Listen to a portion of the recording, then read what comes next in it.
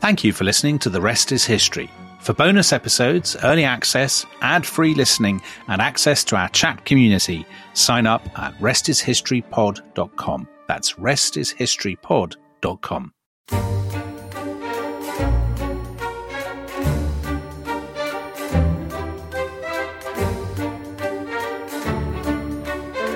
The snow filled the air with a soft grey-blue mist, softening the wind and gunfire, bringing the earth and sky together into one swaying blur. The snow fell on Bach's shoulders. It was as though flakes of silence were falling on the still Volga, on the dead city, on the skeletons of horses. It was snowing everywhere, on Earth and on the stars. The whole universe was full of snow. Everything was disappearing beneath it. Guns, the bodies of the dead, filthy dressings, rubble, scraps of twisted iron. This soft white snow settling over the carnage of the city was time itself. The present was turning into the past, and there was no future. Welcome to The Rest is History, and that was Vasily Grossman in his great novel Life and Fate, drawing on his experience as a war reporter during the Battle of Stalingrad in the last months of 1942. So, Tom, we ended the last episode with German and Soviet troops fighting house to house, and winter was coming ever closer. And our guest, Ian McGregor, is still with us. And Ian, can we kick off by talking about one of the really iconic things about Stalingrad, something I know you're really interested in, which is the story of Pavlov and his house? Because your book is called The Lighthouse of Stalingrad. And, obviously, it's a podcast, so people can't see the map. But if you can imagine, there is a square very close to the Volga River called the 9th of January Square, and it's flanked by all these buildings. The German forces have sort of got down to the square, and there's one building that sort of sticks out into the square, isn't it? It's an apartment building, and this is the building that becomes famous, the famous building of Stalingrad, called Pavlov's house. So tell us about who Pavlov is and why his house matters. Junior Sergeant Pavlov is a bit like Chukov. He was born in a village outside of Moscow, about 50 miles outside Moscow. He joined up at the start of the war, and he was in the elite formations because the Guards rifle divisions that had been created were seen as the elite of the Russian Red Army armed forces. Better trained, better equipment, better pay, better food. And he was in Radimtsev's 13th Guards that had gone over on this suicidal, almost like Omaha Beach, assault onto the western shore to reclaim the central part of the city, which the Germans had taken the day before. And they did manage to drive them back. And what you have therefore going forward over the next few weeks and months is this brutal house-to-house fighting for just the few inches of ground, few feet of ground, the next room, the next floor, hopefully you capture the next building. The 9th of January Square is literally 600-700 meters away from the Volga. And behind that is the central landing pier where the main supplies of troops and ammunition, and as well as the wounded going in the other direction, were. And that's where Radimtsev had his headquarters.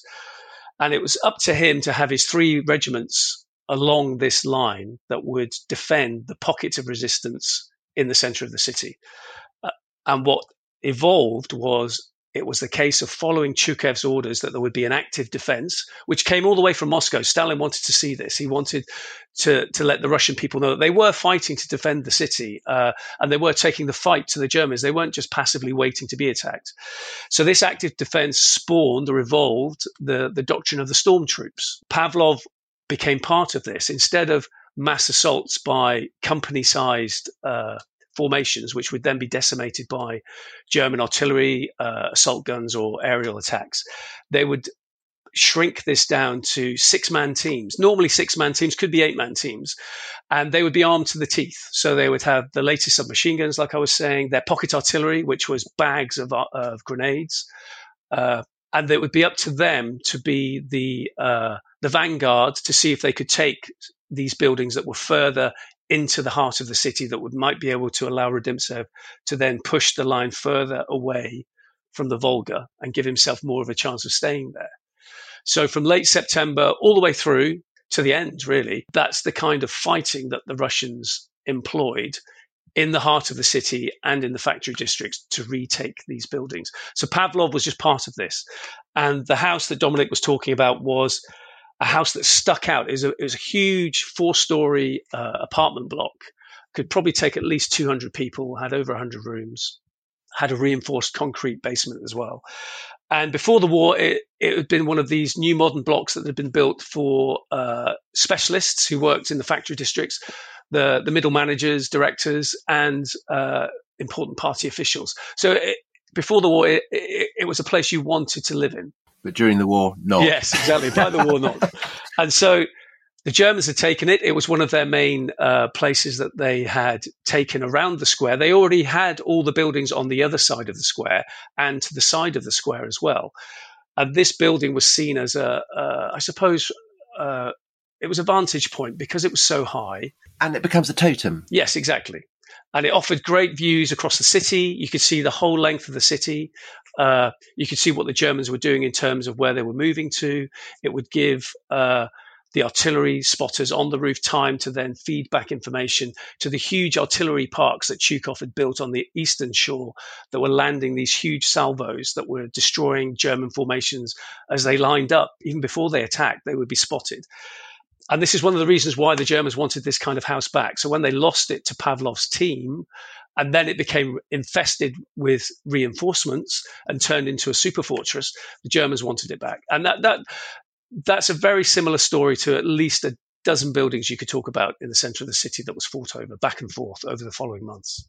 So when you say a super fortress, they're installing machine guns. I mean, the whole place must have been shot to pieces, but it's basically a ruin by now, right? I mean, it's just... Absolutely, yeah. I mean, the roof's pretty much caved in. Obviously, all the windows are shot out. And if it's become a kind of totem for the Soviets, is it also something that the Germans feel we've got to take it?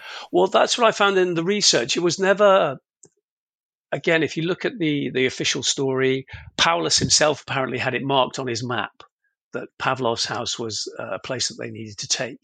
But it's not mentioned in any combat diary of the main German divisions, the 2 or 3 German divisions that were operating in that area. They never talked about it. The main combat commander whose personal papers I discovered, who was a key figure in the fighting in this area, never mentioned it. He talked about other buildings that they fought for, but he didn't talk about Pavlov's house. It was. Don't get me wrong. It was essential. They needed to have it. It was almost their warning system for anything that would happen if the Germans were going to advance towards Radimtsev's main line. He needed that as his almost, canary in the gas chamber to warn him what was going on. But you're right, Tom. They'd laid minefields around the building. It was heavily barbed wire. They'd moved in heavy machine guns. They'd moved in teams of tank destroyers on the roof. I mean, it's pretty impregnable. So why? I mean, Pavlov's house becomes famous, doesn't it? Is it famous during the battle, or is it only famous afterwards? Because I think isn't it taken up by a newspaper called Stalin's Banner? A great name for a newspaper. Tell where that's coming from. I think its political leaning's very clear. So Stalin's Banner, it's basically the Russian Guardian. And it create. I'm right in thinking that this is long after the battle, and it basically creates Pavlov's house as a kind of an emblem of Soviet fellowship and bravery, and because it's all about how it's not just Russians, is it? It's people from across the Soviet Union. It's a band of happy brothers.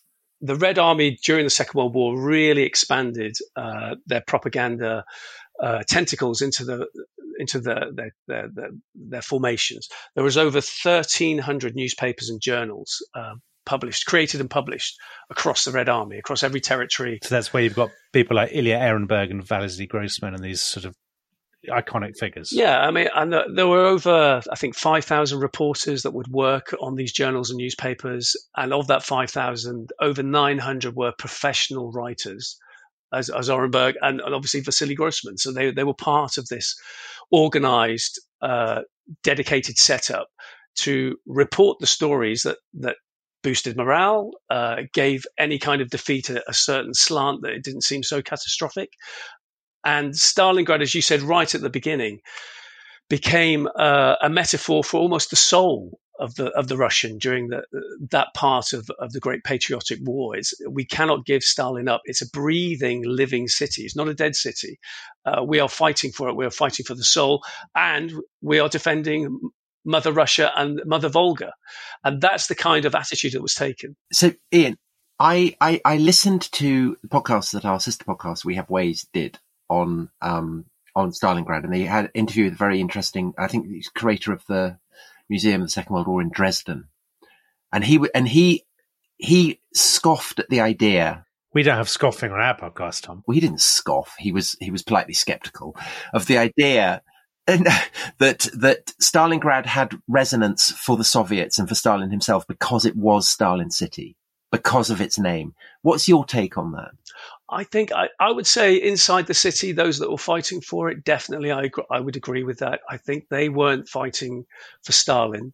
They weren't fighting for any kind of notional idea that they were saving Russia. I think, as any combat soldiers would say, fighting in any kind of horrific situation like this, they're fighting for each other. You're doing it for your friends. But the broader, the propaganda thing, the spin, how is the Soviet press, how is the Soviet media spinning it? The story was taken up on the 31st of October. It was first mentioned. By then, the battle had moved to the north, the factory district. The south of the city had already been captured weeks before. The central part was pretty much 90% occupied by the Germans. There was only that sliver of a few hundred meters depth from the Volga that was still occupied by Radimtsev's forces. Paulus was now under instruction that you've taken those two bits. The final bit is to now take the factory district. And that's where the fighting had moved to. So Pavlov's house and the 9th of January Square was quite quiet at the time. And that's when the reporters, I suppose, felt it safe to move in and do some interviews. And that's exactly what happened. So, as I say in the book, this correspondent for the newspaper, 6-page newspaper or newsletter for the 62nd Army was called Stalin's Banner. And a Lieutenant, Julie Shapurin, happened to be given permission to go into the house, and he was the one who actually gave the term in the first article about it on the 31st of October, the House of Pavlov. And in that, he then waxes lyrical about the tropes that have survived all these decades long, about there was a few of them. There were a band of brothers. They came from this huge ethnic mix that represented the Soviet Union. So Tatars, Chechens, Tajiks, and ironically Ukrainians, that would hold off this relentless horde of German infantry, aerial attacks, and armored attacks for the next 58 days. And is this rubbish? Ultimately, it's inflated. It happened to a degree, but like any fight that was going on in the city, as we talked about earlier on, you capture a house or you capture a room or a floor in a house, you might give it up within 12 hours and then you might retake it again. And this goes back and forward over the days and the weeks of this fighting. And that's why it became a meat grinder. The house itself, they took it, but by my reading of the accounts that were written down and just stored in the Panorama Museum's archives, and that's not just the ordinary soldiers who fought with Pavlov, but his commanding officer and then the chain of command right up to regimental level that was in charge of operations in the area, they moved in a lot of troops. That's how they turned it into a fortress, and that's how they were turning the other houses into fortresses. The whole point of which was, yes, they're going to attack us, and primarily they're going to attack us via aerial attack, because that was their best weapon, and artillery barrages, and that does cause casualties. But as soon as the casualties were shipped out, more reinforcements come in. So it's not really a band of brothers. It's a shifting. Yes. It's homogenous. And there's an awful lot of troops. And Pavlov himself, am I right in thinking that Pavlov wasn't the commander? That the commander was a man called Afanasyev, Lieutenant Afanasyev? Yeah, so he came in within 48 hours of Pavlov's storm team taking the house. And again, there's conjecture on whether they actually took the house by fighting. There's some German stories I've read is there was actually no one there. the Germans had vacated it. That's not such a good story, though, is it? Exactly. But the legend is they were there and they took it room by room, and they succeeded. So Afanasayev took over 48 hours later. He was the one who led the first of a number of reinforcement columns into the house. So, Ian, it's a meat grinder.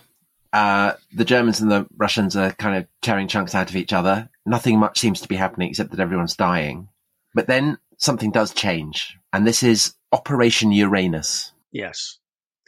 So this had been actually first talked about during the really dark days of early September, when the Germans were first investing the city, and they'd already reduced it to rubble. And it was a case of, and Zhukov hadn't even been given his command yet. And this was Georgy Zhukov. At the time, he wasn't Marshal Zhukov yet. He would be a year or so later. But at the time, he was a general, but he was still Deputy Supreme Commander. And he was the one reporting to Stalin in Moscow. And with his colleague Vasilevsky, they were outlining the predicament they were in. And the Germans were still pushing towards the Volga, and they were going to seize Stalingrad. And as well as getting a flea in their ear from Stalin, who obviously didn't want to have this happen, they had I was going to say the guts. They had the ability to actually sit him down and mention that they had this plan. As military strategists, great military strategists, both of them were, they could see how overextended the German lines were now from their main base where they'd started from. And they had very weak flanks. So it's all about the trucks. It's all about the trucks. Well, it's about the trucks, and as had been said, the bulk of the fighting going towards the Volga was being done by German troops, infantry and armour, and the Luftwaffe, like I said. But their flanks were being guarded by their Axis allies. And their Axis allies are not strong, right? They're not strong. They had great fighting spirit, and that's what I've seen in a lot of the records I've read. I mean, obviously, a lot of them did flee when Uranus started. But if you're an infantryman on the frozen steppe and you haven't been fed properly in weeks, and you haven't got the anti-tank guns you're required to fend off a T-34, when you see hundreds of them coming through the foggy mist, what do? And they did put up a fight for a day or 2 days, I think, in the north when the first section started. But it's a weight of numbers and a weight of firepower. They're mostly Romanians. Are they Romanians, Hungarians? Primarily Romanians were guarding the flanks, with the Italians and the Hungarians too. But predominantly, famously, the main breaks in the line at the beginning were from the Romanians that were guarding the flanks in the north, especially. But Ian, you said it was tanks, but also I gather from your book, Cossack horse cavalry. Great scare tactic. And they can travel well in snow. They're well provisioned. Thousands upon thousands of Cossack columns. So, I mean, I had no idea that at the Battle of Stalingrad, the Cossacks on their horses played a key role. I mean, well, that's in the steppe. Out of the 18th century. It's not in the city itself. It's out on the steppe, because you've got to remember that this frontier ran for hundreds of miles. So this is the encircling process. So they're coming around and they're kind of bottling the Germans up. Yeah. And you compare it to the Battle of Cannae, Hannibal's great victory over the Romans. But at Cannae, Hannibal's army was smaller than the Roman army that they envelop. But presumably by this point at Stalingrad, the Russians are starting to really outnumber the Germans, are they? Yes. Yeah. I mean, that's when their reinforcements are really coming online. They're being fed into the mix of the big bridgeheads that Zhukov was building up on either flank, north and south of the city, not just in terms of men. He had well over 1 million men by now, fresh troops, including Cossacks. But he had hundreds of tanks, and they'd rebuilt the Soviet Air Force. So they had well over 1,000 planes now that could contest the skies over the city, as well as in and around the areas that they were going to attack in a pincer movement from north and south. And so how long after starting Operation Uranus did the Germans find themselves surrounded? Within days. So it was launched in the north on the 19th, the following day from the south, and by the 23rd, they met up famously at a transport hub, Kalach, which was roughly around 40 to 50 kilometers deep into the German lines and way behind Stalingrad. And that's where they met, and that's where the Germans realized they were in a tricky situation. And are the Germans taken completely by surprise by this? Have they not seen it coming at all? They'd had some warnings, but I don't think they realized. There wasn't the belief, certainly there wasn't a belief in the upper echelons of the high command where Hitler was operating, that they would have not just the resources to attack, but they would have learned from the Germans' use of combined arms. This was properly the first time that the Russians used combined forces. So air attacks met by then huge artillery bombardments. Then the armor goes in, and then the infantry follows up. They hadn't been doing that before. This was the first time that it all worked. It clicked, and it had incredible results. So Hitler, ironically, 11 days before the Soviets launched this fantastic kind of pincer operation, he has gone in front of his old fighters in the beer hall in Munich, and he's basically told them Stalingrad is finished. We're just mopping up. With the city is ours, hasn't he? Yes. And obviously, the question that's always hung over the horrendous last weeks, last 2 months really, of the Battle of Stalingrad is the Sixth Army.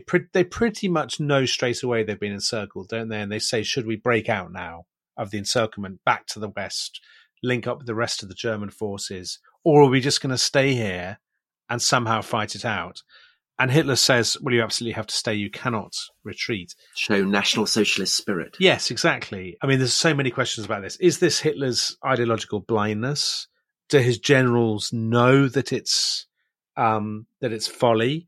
And I suppose third, if he had said, actually, you know what, break out, get back to the west, get back to the rest of the troops, could they have even done it? Yeah, that's a big ask in the weather as well, especially when you're up against so many fresh troops and tanks and a revitalized air force too. They probably would have done it, but it's speculation on how much would be left by the time they'd done it.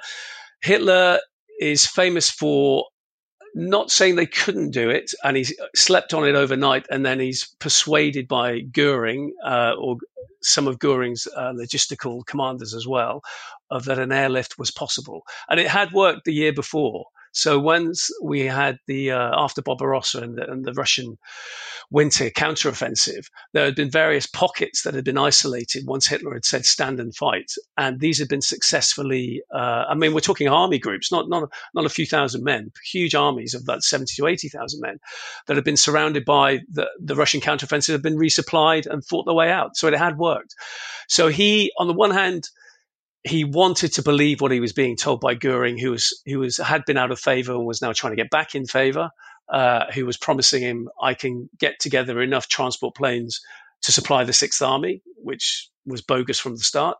But equally, as Hitler surprisingly admitted to his chief of staff, he was in the operations room and he's pointing to obviously where the situation where they're in at the moment, this pincer's closed, and he's pointing to Stalingrad. He said, if we retreat from there, we are never getting back there.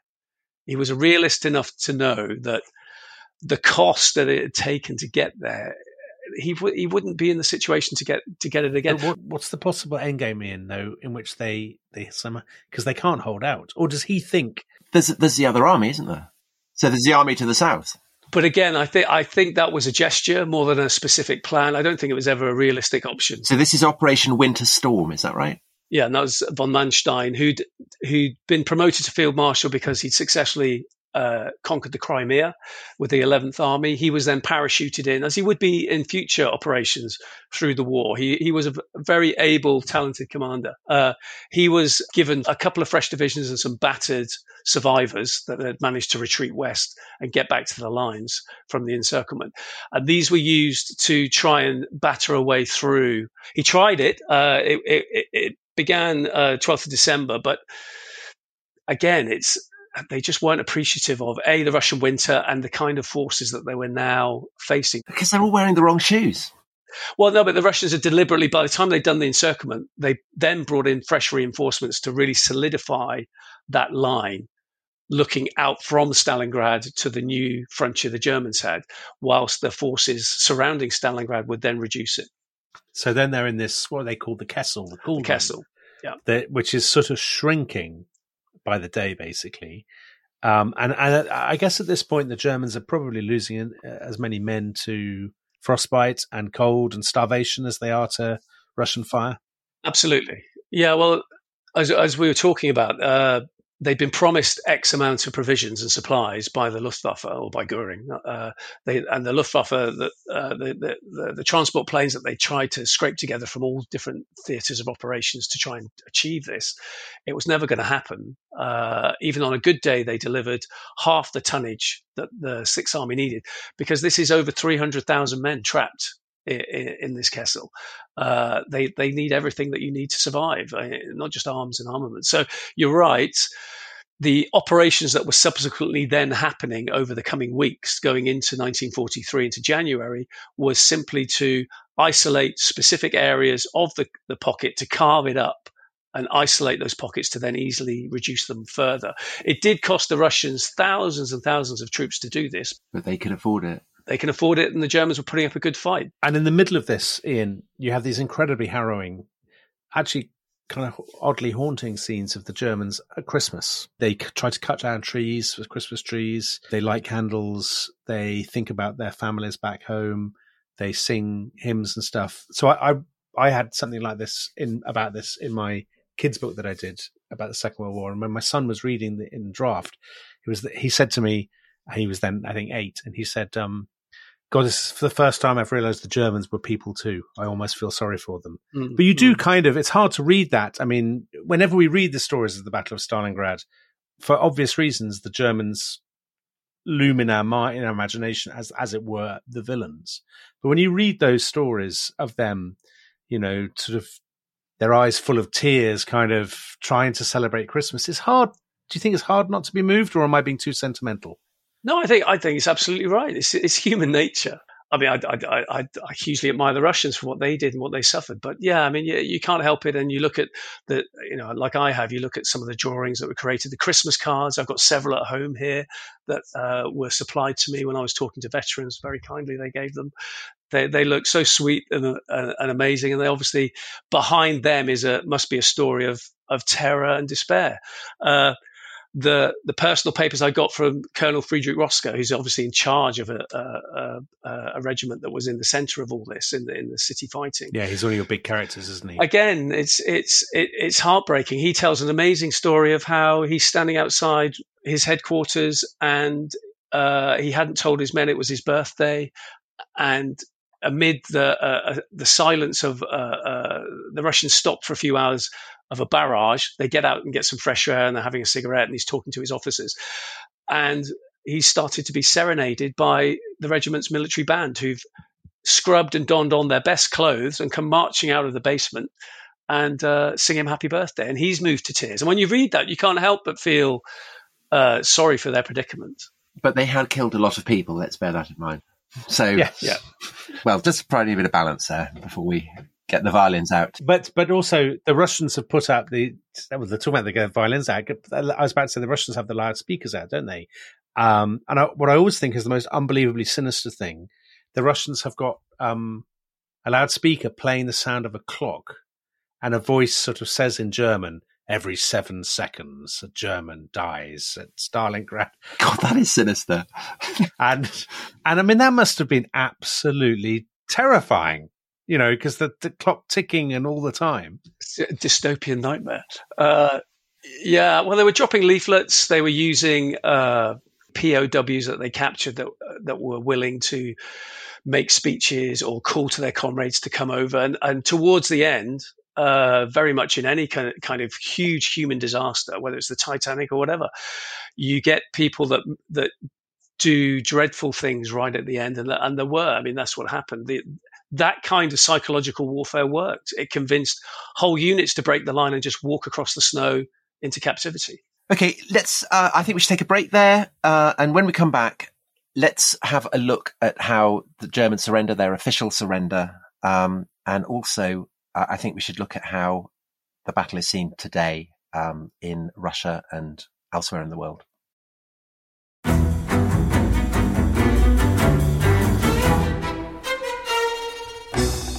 I'm Anthony Scaramucci, former White House Director of Communications and Wall Street financier. And I'm Katty Kay, US Special Correspondent for BBC Studios. I've been covering American politics for almost 3 decades. Welcome to The Rest is Politics US, brought to you by Goalhanger. Go on, tell us, were those donations you made, like Obama in 2008, Was that idealism? Were you hoping to get something out of these campaigns that would serve your own business interests, for example? So I think this will either make this podcast incredibly successful, Caddy, or people will be horrified and they'll shut it off right now because I'm going to be very real with you. The Obama donation, I had gone to law school with President Obama. We were not classmates. I was a few years ahead of him. It was 2007. He was then Senator Obama. I had a check in my breast pocket. I went over to the senator. I said, Senator, you and I didn't really know each other in law school, but I'm about to hand you a big check. Can I lie to my friends and tell them that you and I knew each other in law school? Well, Obama looks at me, had the best smile in American politics since Jack Kennedy. Forever. Yeah. He lights up. He looks at me and says, I'll tell you what, if you double the amount of the check, we'll take it back to Hawaii. Okay. And I looked at him. I said, you're done. I had another check in my pocket. I ripped it up. I doubled the amount of the check. And I'm going to tell you right now, I've been to more White House Christmas parties during the Obama administration than the Trump administration. In this pivotal year for the United States, democracy, and world affairs, Britain's biggest podcast, The Rest is Politics, is launching stateside. Uncovering secrets from inside the Biden and Trump inner circles and how they shape the world's most important economy, but also the global economy too. New episodes are released every Friday morning. Just search The Rest is Politics US wherever you get your podcasts.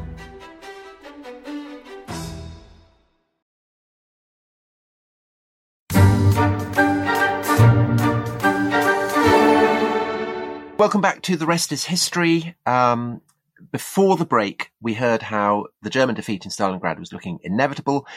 But Ian, the first official ultimatum of surrender, so that's official ultimatum sent by the Soviets, by the Red Army High Command to the Germans, comes on the 7th of January. Have I got that right? Yeah. Paulus is feeding this back to Hitler in Supreme Headquarters, and they're being discounted one after another. This happens a few times. So there's still communications. I mean, how are the communications holding up? Oh, they had radio communications all the way through until the second to last day of the surrender. Right. Because that's how Paulus was then promoted to field commander. That's how they gave him his promotion to field marshal. And there's a whole welter of promotions to the various officers. So basically, which, you know, Paulus says, this is basically the indication I should commit suicide. Yeah, I should kill myself. So there's that, and it's just the intensity and the hopelessness of their situation as the Kessel ring is shrinking, as it's then broken up into three specific parts, north, center, and south, and the communication between those elements are lost. And it's what do you do? And all the time you've got stragglers moving into these last fortifications, trying to seek shelter, trying to get away from the cold, medical attention, trying to get something to eat. So Ian, Hitler basically wants them to die like the Spartans at Thermopylae. But what actually happens? Talk us through what the end game is. Well, the end game, you're right. He wants them to tie down as many Soviet forces as possible because then it was a strategic matter.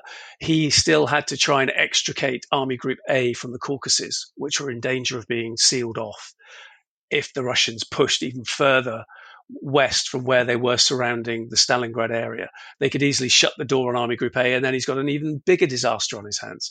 So strategically, it was thought if Paulus can keep going for as long as possible, it ties up several armies that are surrounding Stalingrad and that flank, and allows Manstein to extricate as many troops and armor as possible, which is what happened. And he managed to stabilize the front. But in Stalingrad itself, yes, it was ground down remorselessly. There's tank armies coming in all directions. And don't forget, there's Chukov's 62nd Army still in the heart of the city, fighting for all it's worth to tie down whatever of Paulus's forces want to carry on the fight. And there were quite a few thousand troops that were still prepared to go down fighting to the last bullet, as Hitler wanted them to. He wanted everyone to do that, but they were prepared to do that. And that's what I capture in Rosker's memoir, as in he's just an excellent combat commander, and he was the one who put the backbone into that central pocket where Paulus was housed. And Paulus actually came into his headquarters and took it over as the Sixth Army's headquarters, but in charge of the actual perimeter and giving the day-to-day orders was Rosca. And this is a department store. Yeah, the Univermag department store. So it really is like something from funnily enough, Pavlov's house that we talked about earlier, I know has been in a video game. It's been in a level of Call of Duty, I think. That's right. And the sort of the idea of fighting in the shattered remains of a department store surrounded by this bombed out city centre. I mean, that's very Call of Duty, isn't it? Yeah. I mean, that's literally what's happening. They're reduced to this department store. Well, it's a scene from hell. And I agree with Tom. It's a hell of their own making, but it's a scene of hell because you've got thousands of dead and dying lying in the basements of this department store. And don't forget, right from the beginning of the battle, that had seen some of the most brutal fighting in and around the department store, around the square where it was based, and nearby the train station. That's where the first really titanic struggles were between troops fighting hand-to-hand combat in the buildings and cellars.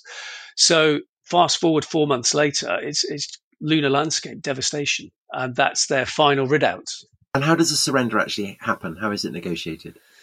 Well, the official story is a Red Army lieutenant was the first one to make contact and establish that they were offering terms, and they were actually willing to talk about terms this time, as in they weren't going to be rejected out of hand. And it then went up the chain of command, and it got to general level where the chief of staff of the 64th Army, which had been defending the south of the city, he was sent in, a guy called Lashkin.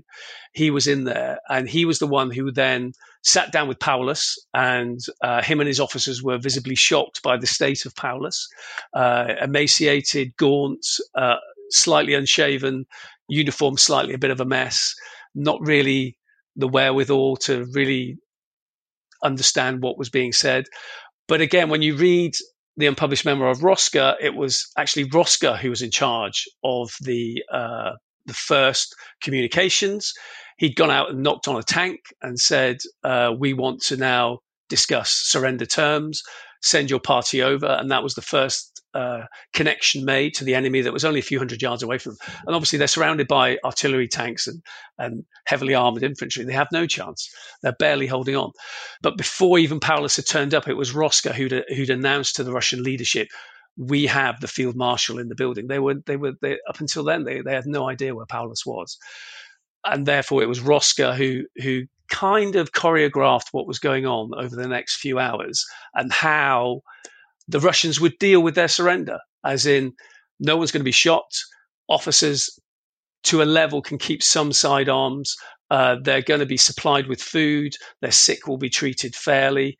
Whether that happened or not, I'm sure it did. In lots of instances, I'm sure it didn't. Well, all the SS get shot, don't they? And any Russians who were in German uniform to get shot. Well, I was going to say the hardcore, there was a hardcore that still fought on for a few weeks after the surrender in the northern sector. And it took over, I think it was something like 10,000 security troops had to go into the city, the ruins of the city, once Paulus's surrender had been official, to flush out this final nest of survivors who were just not going to give in, and maybe some of them were SS. I'm not sure. The official records don't say that, but they were going to go down fighting. And I think out of the thousands that, I think it was 8,000 to 9,000 were there that had to be flushed out, and only 2,000 were captured. But in your book, you say that the prisoners, the SS prisoners, and the Russians who've been in German uniform, they just get shot straight off. They would, yeah. I mean, there was a lot of that going on wholesale, if not the back of a building or just taking away. There's one point that I capture about, which I hadn't read before, where as Paulus is being put into a staff car to take him to 64th Army headquarters to be the famous filming of him, one Russian recognizes him and marches up to him with a machine gun and just wanted to take him out then and there, and he had to be restrained.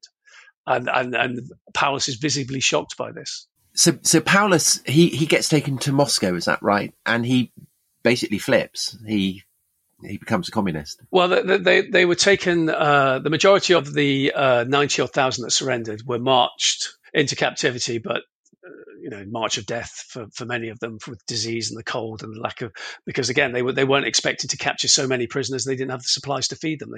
They could barely feed their own troops. So there was a huge casualty rate and drop off of prisoners within weeks and months. But the elite of the German command were taken to special camps And it was there over the coming months and the duration of the war that, quite a few of them did flip to the other side, and they realized that fighting for National Socialism wasn't what it should be, and calling upon their comrades to do the right thing. And Paulus was taken to the Nuremberg trials. He's one of the witnesses. And he ends up living in East Germany, doesn't he? He does, yeah. And Roscoe, you talked about, who's one of the central characters really in your book. So he actually he's in prison for more than 10 years, till 1955. So one of the last people to be released, I think. Is that right?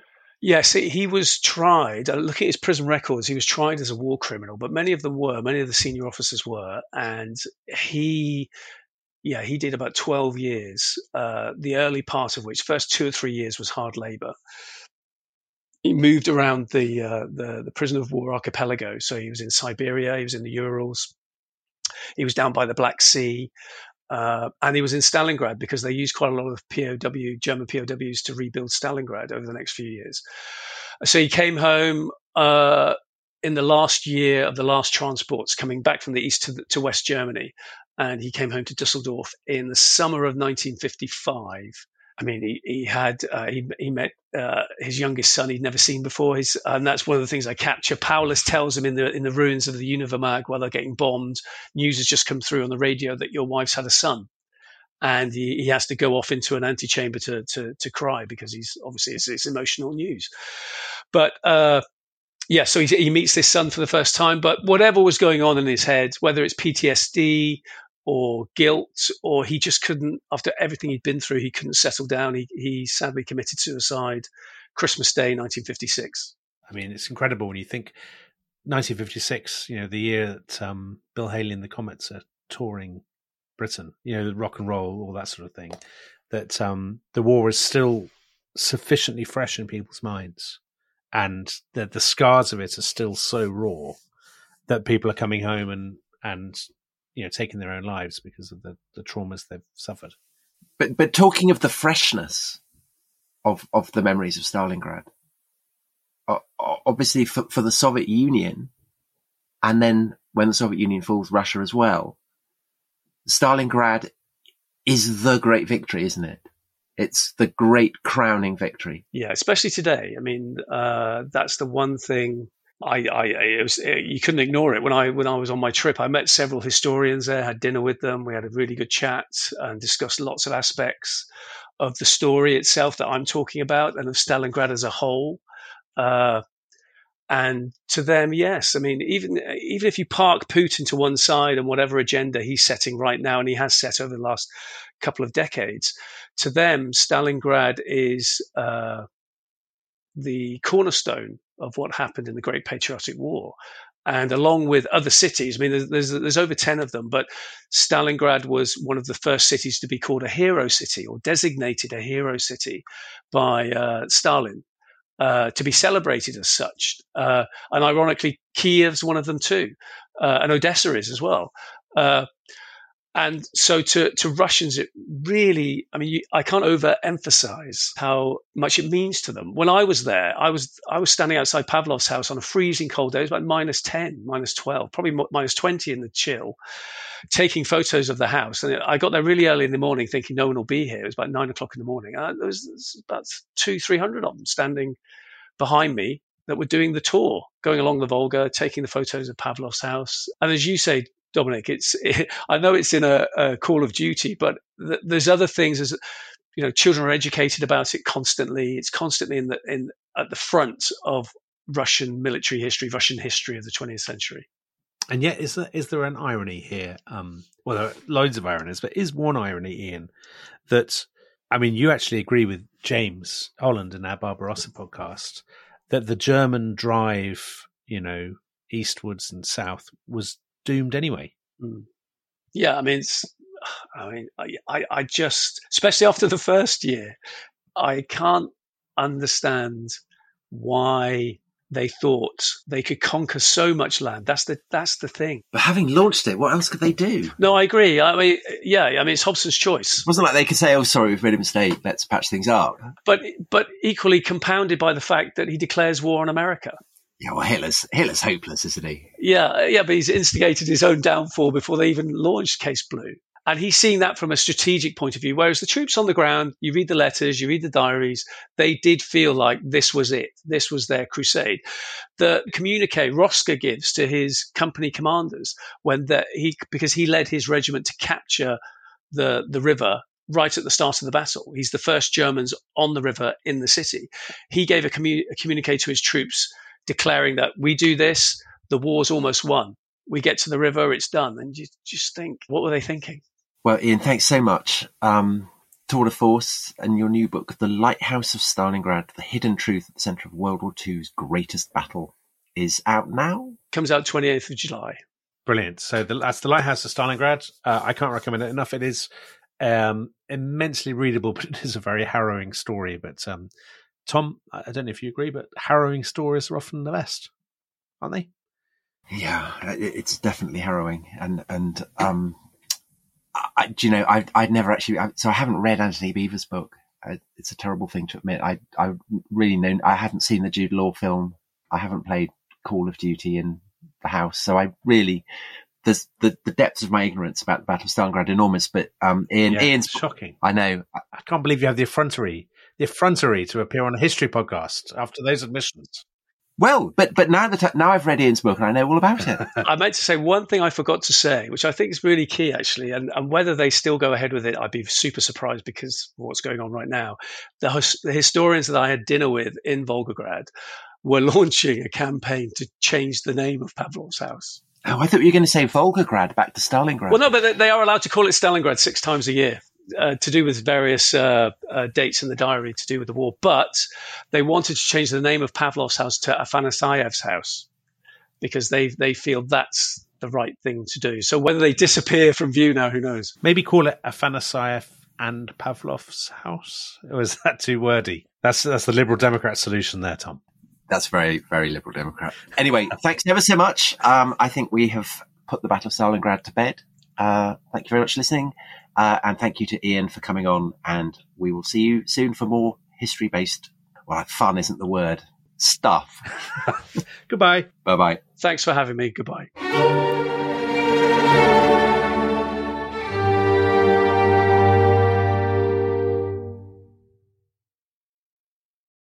Thanks for listening to The Rest is History. For bonus episodes, early access, ad-free listening, and access to our chat community, please sign up at restishistorypod.com. That's restishistorypod.com.